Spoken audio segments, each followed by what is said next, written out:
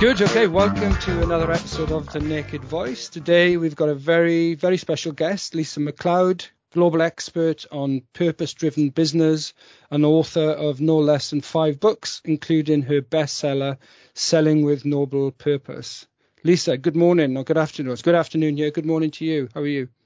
Wherever you are in the world, hello. It's great to have you on our podcast. I've obviously got the guys from Naked Health on the call as well, Raj, Russ and Paul, who's our new member of the Naked Colony, actually, who's joined this week. So hi, Paul. Morning, Lisa. Morning, everyone. Good morning, and I love that you're calling it a naked colony. We're all off camera and we're on audio, yeah. But I'm getting a visual here. Not all. Yeah, we'll turn the camera off. It's all good. Yeah. So, Lisa, why don't we start then why don't you just give us a kind of a brief overview of your story and what you do? I mean, I've given that very brief overview, but why don't you give us a bit more of your story? Yeah, so a lot of people, when they hear the title, I've done a number of books, but my most popular one to date is Selling with Noble Purpose. And a lot of people hear that and they're like, what? Sales? Noble purpose? Sales is like sleazy at worst, transactional at best.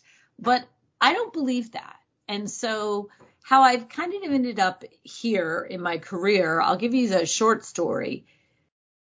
Helping organizations sell with a noble purpose is a culmination of what was a personal, spiritual relationship journey in my, the more personal side of my life for greater purpose and meaning, and combining that with my sales expertise. I'm a former Procter & Gamble sales trainer. I've owned a sales consultancy firm for quite some time. And I'm in my 50s now, and I was finally able to put those two things together because I did a study that confirmed what I had been feeling for a long time. And the study revealed that salespeople who have a purpose bigger than money, who truly want to improve the customer's life, who have a vision for their customer that maybe is even bigger and better than the customer has for themselves, those people actually outsell the salespeople focused on targets and quotas. So that's sort of the conceptual short version of how I got here. If you want, I can go into the longer version, which includes a lot of high school angst, but that's the short version. Well, maybe that sounds like it could be quite interesting, actually. And we obviously, our paths crossed it was quite a few years ago now, and thank you for the book, which I did read and enjoy very much. But our paths crossed in Big Pharma. I think it was Roche. I think we can say who it was. And very impressed with not just your talk, but then how he implemented that whole kind of emotional selling process. So you were a Procter & Gamble sales trainer. What about before that, Lisa? What did you don't have to go back as far as high school angst, but what did you do? The sort of roles you did up to that point? Well, I want to tell you a story that'll help put some context on this.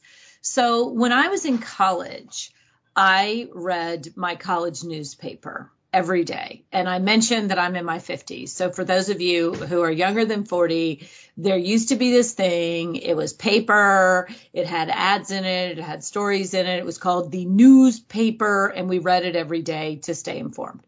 So when I was in college, I read my paper every day. And I loved that newspaper. It's where the bar specials were, what the pizza specials were, what the sports scores were, what bands were coming. And so one day in the paper, I saw an advertisement, and it was a recruiting ad to sell advertising for this newspaper. And I thought, I was made for this. And so I went in, I interviewed, I got the job, because the thing is, I believe that as a business, you should be in this college newspaper. So I was what I now refer to as a TB, which is a true believer. And so I loved that job. And that was my first real sales job, where I instinctively was excited about what I was selling. But then I remember there was this moment when I came back to the office, and our then sales manager, all of 21 years old, had put up this chart on how everyone was doing on their quota. And this is before CRMs and all of that.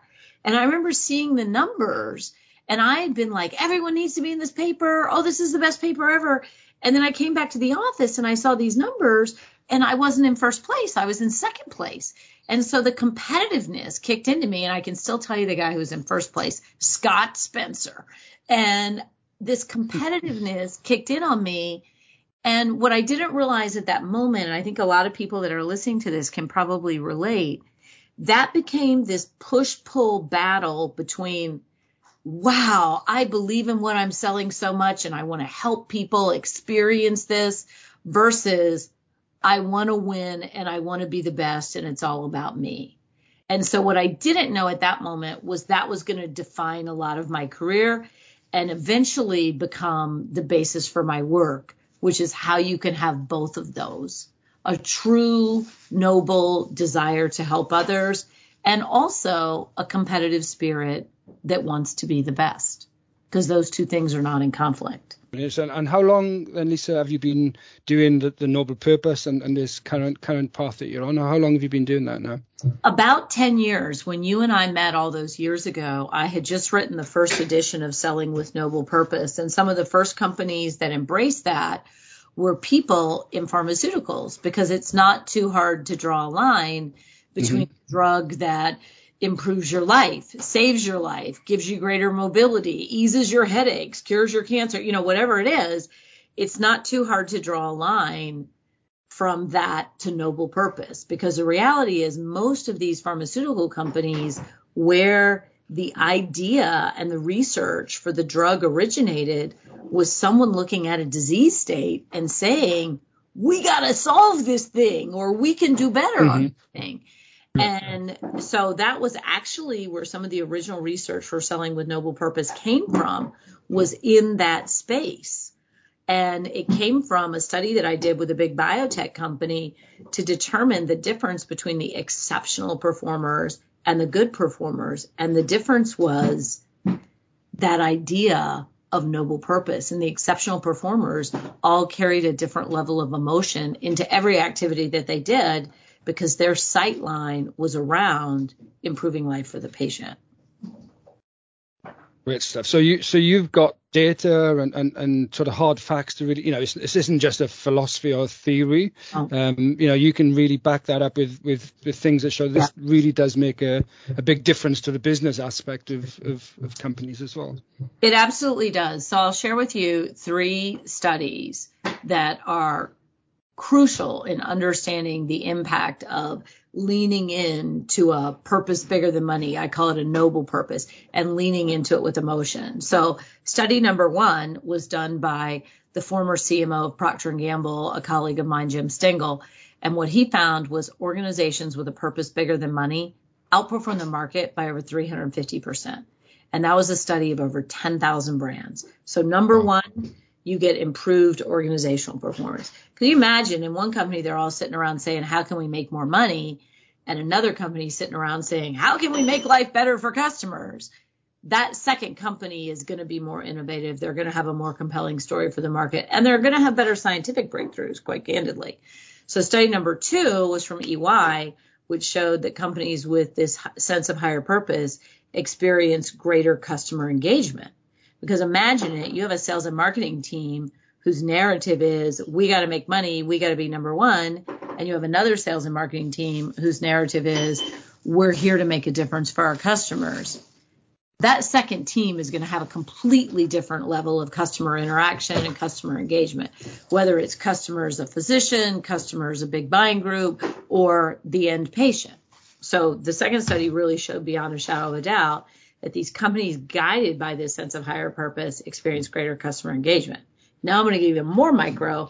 Go to the third study, which is from Dr. Valerie Good at Michigan State University, who found that salespeople that have this greater sense of purpose experience greater tenacity and resilience. Because think about it. Like, let's just say, I don't know, a global pandemic where I can no longer take lunches into all these offices.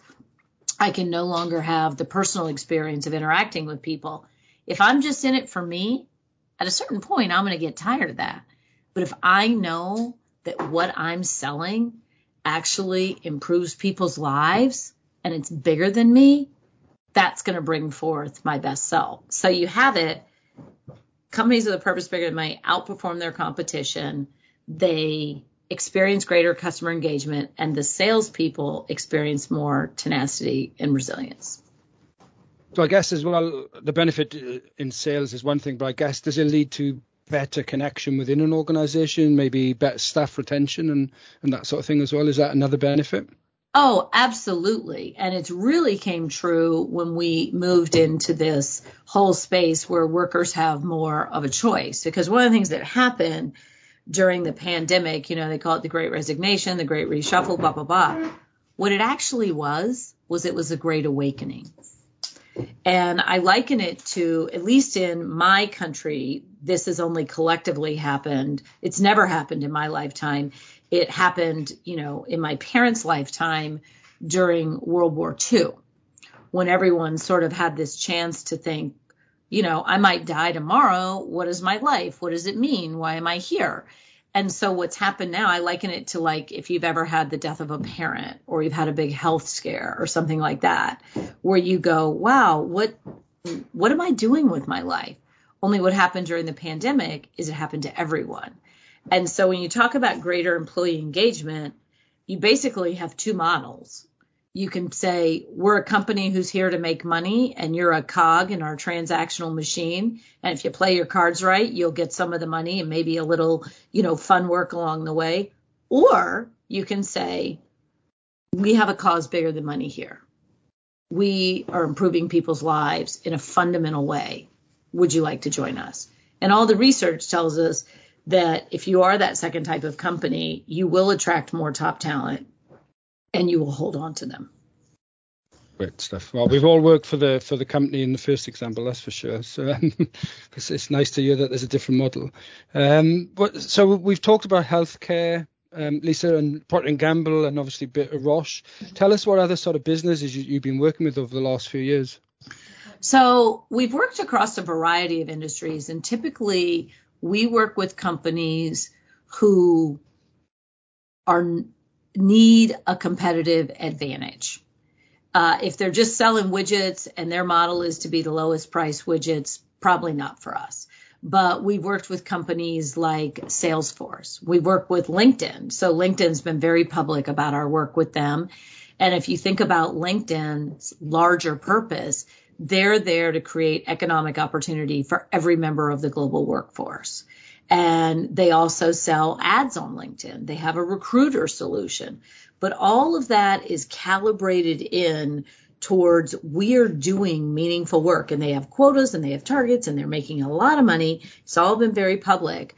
But what they want is they want every member of the LinkedIn team, whether you are selling ads for them, whether you're selling their recruiter solution, whether you're an IT person behind the scenes, they want every member of that LinkedIn team to understand you're part of something bigger than yourself. We have a bigger purpose here. And it's one of their big competitive advantages. One of the examples that we use in the book, Leading with Noble Purpose, is how LinkedIn overtook Monster.com. Because Monster.com used to be a noble purpose company. Jeff Taylor and the original founders wanted to help people find better jobs. But what happened is Monster.com devolved into a very transactional company. And the organizational story became only about the quarterly numbers. And that's when LinkedIn cleaned their clock, because LinkedIn said, oh, no, we have a larger purpose than just money. And all the research tells us what LinkedIn and others experienced, which is when you have a purpose bigger than money, you wind up making more money. Thank you. So I guess that our next question is two-pronged, really, I guess. First part is this approach sometimes met with skepticism? And I guess linked to that is maybe if you think about some organizations, that are very scientific or even quite introvert in their kind of approach. What happens there? So it is absolutely met with skepticism. And it is met with skepticism by two groups of people in particular, people who are financially oriented and people who are scientifically oriented. Because when you talk about noble purpose and a purpose bigger than money and emotional selling, it feels very gauzy. It feels like, what? Money, you can count the money. You can measure the money. You can look at the science. You can measure the science. And so this oftentimes feels unmeasurable. But the results are absolutely measurable. And so I'll give you an example. I was working with a group of scientists and doctors years ago, and they had a drug that showed some real clinical advantages over the competition. This particular drug was an arthritis drug, and they showed a 10% difference in mobility in their drug in a number of particular patients. And so they're going around with their science saying 10%, 10%, 10%. And they weren't getting the traction that they thought they would because they had this proven, science proven advantage over the competition. And so they brought me in and I said, well, 10%, what does a 10% difference in mobility mean? And they were like, well, they went through all you can move your hand this way and this way versus this way and this way. And I was like, I'm still not getting it because I'm not a scientist. And one person said, it can mean the difference. Because I asked, what can you do with the 10%? Like, what do you do? And they said the 10% difference can mean the difference between being able to hold your fork and have the dignity of sitting at the table with your family and feeding yourself versus someone having to feed you. The whole room was silent. And I said, that's the story. That's the story. And so what we did, instead of them leading with 10%, here's all the scientific data and all, we said, what if you had something that could take someone from having to be fed to being able to maintain the dignity of holding their fork at the table with their family and being part of a family meal? Well, let us tell you about the science. Because the thing that they were so frustrated with is they said the science should stand alone. And that all sounds good, but the audience that you're talking to has lots of science and numbers coming at them every day. You want to wake them up to the fact that all these numbers, there's a real live human being at the end of this. And when you paint that visceral picture of the human being, to use the science phrase, some very important things happen in your brain. When I paint that picture of that person who now has the dignity of sitting at the table, your frontal lobes light up. Dopamine goes through your body. And so a lot of things happen that are actually going to enable you to better absorb the science because now it means something human. Sure, no, that makes complete sense. I think that's probably a good time to pause a little bit. Maybe I'll bring in some of the naked guys on the line as well, because we, as you know, we all work in healthcare and deal with a lot of pharmaceutical brands in all sorts of categories, from oncology to also arthritis and everything in between really as well. So I was just going to ask if any of the guys have got any experiences or any kind of nice case studies where the use of emotion led to better cut through, I guess, whether that's in terms of a brand launch or a relaunch or a creative campaign. Anybody got anything to add in terms of the use of emotion? Russ, you got your hand up? Yeah, I remember quite a few years ago. I think we were both working on it. We were working on a product which was for quite a rare disease. It only had a couple of other competitors, and there really wasn't anything to choose between them so far as actual hard-nosed data was concerned. They're all fairly identical, but the other two, everything was very much, it's kind of the pharma advertising of old, if you like. It was lots of sort of flying molecules and pages just crammed full of data. But there just seemed to be a perception amongst a lot of prescribers that in this drug, the one we were working on, patients just kind of did a little bit better. And there was nothing they could actually put their finger on as to why that was. So we really kind of leveraged that and we did something completely different. So as opposed to this sort of very hard science kind of focused campaign, we really kind of milked the emotion, and it was all about the relationships with these patients could now have, pretty much what you were saying, Lisa. It was what that actually meant for the patient. It's all very well saying, spewing out percentages and facts and figures, but what does that actually mean to the patient? And that made a huge difference. Well, and sometimes you have situations where drugs might be similar, and in our exactly, yeah, we never want someone to be disingenuous, but if your drug is similar to the other drug and your people are telling a better story about it and they care more, you can gain a competitive advantage. So imagine if you've got one team that's going out saying the science, the science, the science, the science, the science, and you've got another team that understands at a very deep level the impact this has on patients. that second team is going to be the one that makes the extra sales call, that expresses more empathy and compassion. They're going to be more emotionally compelling as a team just because they have a different backstory in their head. And there's actually a lot of research that backs that up on people selling financial products, the ones that have deep empathy for their clients and understand the impact that saving for retirement and things like that can have, actually do a significantly better job, even though their product is super similar to someone else, because they quite simply, they care more. Yeah, that makes, I guess humans respond to those sort of human gestures, I guess, which makes complete sense. Yeah. Paul? It's the beauty of being human. Yeah, no, exactly. It sounds obvious now, doesn't it? But I know in pharma, historically, perhaps as well, it was very, very rationally led, very scientific. It was about the data.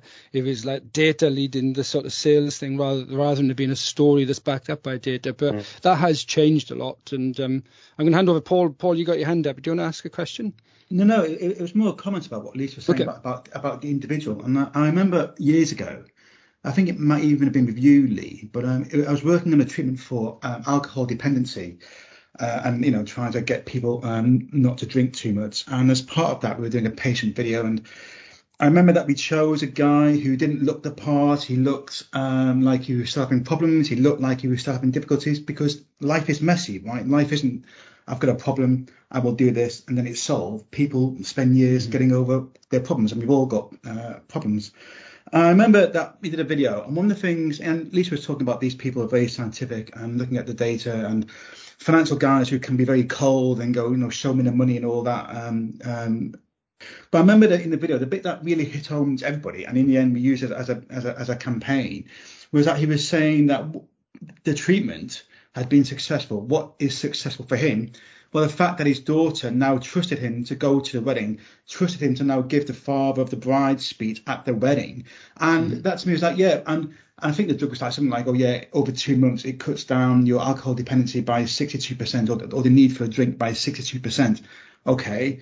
But the fact that, I've got a daughter, other people have got kids, it's a human thing. People understand, how big that speech is going to a wedding. It's when he said that about what it meant to him, the emotional benefit. Everyone, even the hard-nosed scientists, understood what it meant for him to go to give that speech. And I think that hit home. And maybe because of the dopamine effect Lisa was talking about, that is what in the end sold the drug, the benefit, not the 62% and the p-value. I think one of the things that happens is a lot of times when we talk about emotional selling is people misinterpret that to mean it's manipulative and it's glossing over the science and it's acting like something that it's not. And nothing could be further from the truth, because if you know that what you're selling has this very real and personal impact on people, like his daughter's going to trust him to give the wedding speech, then you owe it to yourself and your organization to make sure that the science is absolutely accurate and that the financials are good, because you got to stay in business. And so what we see that emotional selling is simply helping you position the science in the most compelling way. I mean, look, I could give the example we have, and you can probably think of lots of examples where the science is there, yet people don't act. Logic makes you think, emotion makes you act. Yeah. Just because you've proven the science doesn't mean people will act. If you're asking someone to change a prescribing habit, change a treatment protocol, change just a habit, there's got to be, even to get a patient to be, I love the word compliant, which is, just what everyone wants to be, compliant. If you want anyone to act, the logic and the science alone is usually not enough reason. They need to have a vision of how life is better for them or someone else. That's what spurns us to show up as our best selves. It makes complete sense. Raj, did you want to add something? When I was working for a pharma company, on the marketing side, just before we'd kind of get everyone ready, certainly the reps, to go out onto the booth for 3 long, hard days with nearly 20,000 visitors at the Congress. One of the things we'd do is to not just look at the brand campaign, which is obviously everywhere on a booth, etc., but really deep dive into what the emotions are for the patient and how to kind of really reconnect that with the doctor and the prescriber. So we always felt that those kind of sessions, which were kind of half a day in nature, really focusing on the patient, their lives, almost ethnographic, really kind of empowered the sales reps, but also got them to a point of empathy as well, which was quite astounding to see from one year to the next, where we didn't use that model, and to see it at congresses where we did train those reps in those kind of modalities. Very interesting. And when the rep understands what's at stake for the patient, we interviewed for the latest edition of Selling with Noble Purpose. We interviewed a number of people that had been in the military in combat in actually a number of different countries.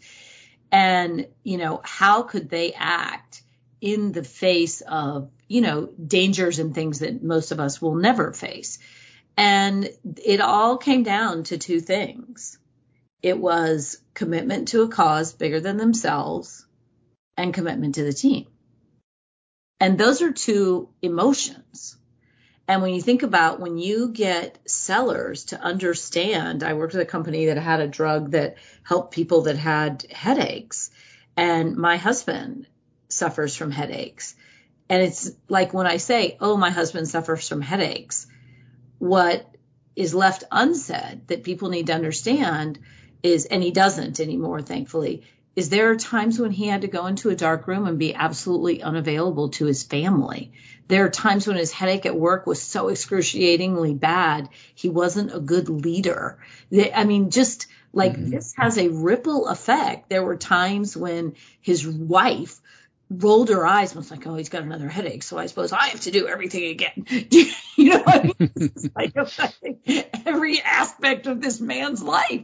And it's just headaches. It's not even, like a debilitating, rheumatoid arthritis where you can't walk. It's headaches where the person, you look at them, and if you didn't know their eyes kind of squinting, you wouldn't know they were anything but fine.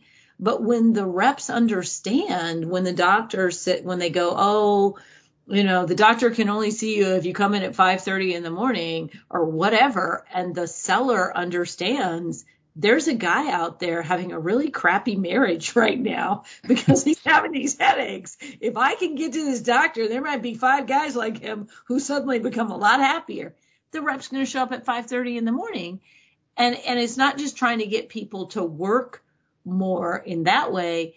It's they want to because they absolutely fundamentally care.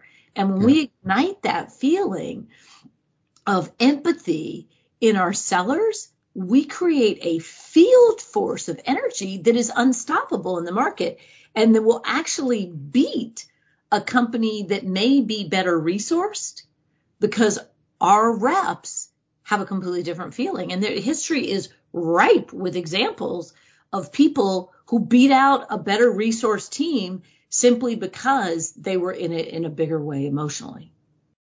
Makes complete sense. So they when there's a purpose that they're working to, then they're going to be more successful inherently. That's absolutely. And all the research that we've done on this in the last 10 years is simply telling us what we already knew in our own hearts to be true. If I came to you and said, I need you to do these 5 things, and they were hard and they were difficult or they were boring, you go, all right, I'll try, Lisa. I want to please you. Sure, I'll try. But if I said, I need you to do these 5 things because it's going to fundamentally make life better for about 500 people. And Lisa, I was wondering, so in terms of, with brands or with organizations, how long does it sounds like in some ways maybe it's quite an easy thing to do to find someone's purpose, but I'm guessing it's not the case. How long does it normally take to find that purpose, and that purpose that can be kind of more ownable over the competition, for example? And is there a process for that? There is absolutely a process. And in most organizations, especially in healthcare, it is taking what's implicit and making it explicit. Because in healthcare, it's an easier line. I mean, we've worked with some construction companies, which is a little harder line. So we worked with a concrete company once. I will tell you, concrete might not seem sexy, but you try living your life without it. Holds up all the world. But besides that, but in healthcare, it's usually, I would say, to make it simple, a 2-part process. The first part is finding your purpose. And in healthcare, it's usually there. But we have to make it explicit and say, this is exactly what that 10% improvement in mobility does. Roche has been very public about their purpose, doing now what patients need next. It's in the book. So there's that part. Then the part that takes a little bit longer, but we've done it 100 times, is making it part of the behavior of the sellers and part of the decision-making process. Because what you've got to do then, especially if people are trained in this very scientific approach, is show them how layering in an emotional element makes them more powerful. So we had to have a conversation about what the 10% means, using that as the example in mobility. And then when people are science-based thinking people, they've been trained to take the emotion out of it. And that's because you don't want to make science-based decisions based on emotion. But what we need to show them is how once you've got the science, there is a skill to presenting it factually and in an emotionally compelling way. And so that usually takes some training. But once people see it and they see what good looks like, it's not that hard. And there's no going back then, I guess, once you get to that point. It's kind of like once you've seen really good shoes. Yeah. It's really hard to go backwards once you've walked in really good shoes, because now you know the difference. What or who, and maybe you don't have to go into names if it's inappropriate, but what or who has been the toughest challenge in terms of helping them as a person or organization find their purpose or find more emotion in what they do? And I will name names because they gave me permission. Great. So the concrete company was a challenge. And it's a company called Foundation Support Works there of Omaha, Nebraska. And it was a challenge in some ways because it's like, we're doing concrete foundations for people's houses and basements. Where's the noble purpose in that? It's gritty, hard, tough work, sometimes out in the cold, sometimes out in the heat. But what we found was people that are doing that kind of work that tend to think, I'm making this much an hour. When you give them a sight line into how people's homes are safer, how people's basements don't leak now, how buildings stand the test of time, they get very excited because in a lot of cases, their work has been very transactional. And they innately, like people in the military, understand if you're going to do this kind of bust-ass hard work, it better mean something. So they were one of our most successful clients, actually. They ended up winning their market. They franchised out all over the country, and they were voted a best place to work, which is kind of unusual for a construction company to be a place to work. So I'll tell you another one that was challenging in the beginning, and they are also in the book, a company called Atlantic Capital Bank, and they're bankers. And they felt like their purpose was money. Not surprisingly. And so to get a bunch of bankers to really understand and be able to articulate that their real story was the impact that money has on people's lives. And they're a commercial bank. So even in a commercial bank, it's even more about the money and about the rate and about the terms and all this. But to really be able to articulate as an organization that this goes way beyond money. It's what money is doing for people and businesses and communities. And when they started doing that as a regional bank, they took on a much larger competitor and they became number one in the market. And they too were voted a best place to work. They became completely differentiated in their space. And they will say, with the CEO is on our website and has a video on our website talking about, I was a numbers guy. He says numbers were my lingua franca, my love language. I came up as a banker. And when I added this emotional element around the impact that the numbers are having on people, he said everything changed in our whole organization. Wow. And that's on the website, on your website? Yeah, it is. If you just Google Selling with Noble Purpose, you'll find our website. And Doug Williams, CEO of Atlantic Capital Bank, and he was actually on the cover of American Banker as like mid-market banker of the year, The other thing I was going to ask on the back of that as well is there like a difference, do you think, globally or culturally in different countries to how this is received and how it's implemented? Yeah, there is. So I'm, as you can't tell from the listeners, I'm the overly jubilant American where everything's awesome. But what I will say, in research all over the world, once we get beyond food and shelter, human beings have two fundamental needs: belonging and significance. Belonging is we want to be part of something bigger than ourselves, and significance is we want our contribution to matter. And this language of noble purpose hits on both of those two fundamental human needs, which transcend age, race, sex, country, etc. The differences that I've seen, because I've worked all over the world, is the Americans and the Australians are like, hey, let's put it out there. People from other cultures may be more subtle and nuanced about it, and I have had to learn.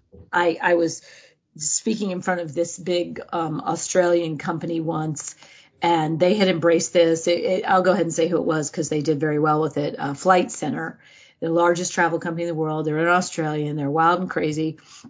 And before I was going to speak to them, one of their leaders said, hey, we're really into this. We've all read your books. There's one thing, as an American, you kind of say awesome a lot. So you need to chill on the awesome. So I'm like, okay, I listen. And so I'm sitting there and I wanted to get a feel for the place. So I'm listening to the other speakers and they're talking and every other word is like an F-bomb. And I'm like, okay, so apparently I can't say awesome, but I can curse like a freaking sailor. So that was kind of interesting.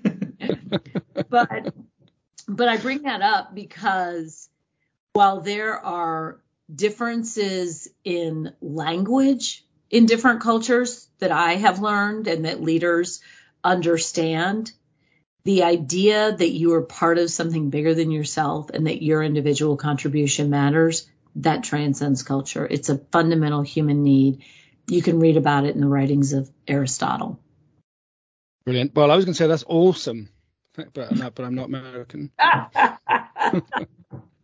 But no, I think that's it really from us, and it's been really great. We've really appreciated, and it's been really interesting having you on our podcast, and highly recommend the book, and definitely worth checking out your website. And I hope hopefully we'll get to work together very soon as well, because it's always a pleasure, and it's just been great. And we're firm believers in emotion. We're all emotional guys, so it's music to our ears, and it's great to see people like you making a difference out there. Thanks. If I would say one thing to someone listening to this, my advice would be don't wait. Don't wait for your whole company to embrace this. Don't wait for your boss. Don't wait for your marketing materials. Think right now, how does what we're selling make a difference to real life human beings? Get that story locked and loaded in your own mind so it's in your brain every day when you wake up, and start telling it to other people. You don't have to wait for the infrastructure or anything else. You can do this. Fantastic. Lisa, thank you very much. Thanks to the Naked Guys and obviously to all our listeners, and look forward to our next podcast. Thank you so much.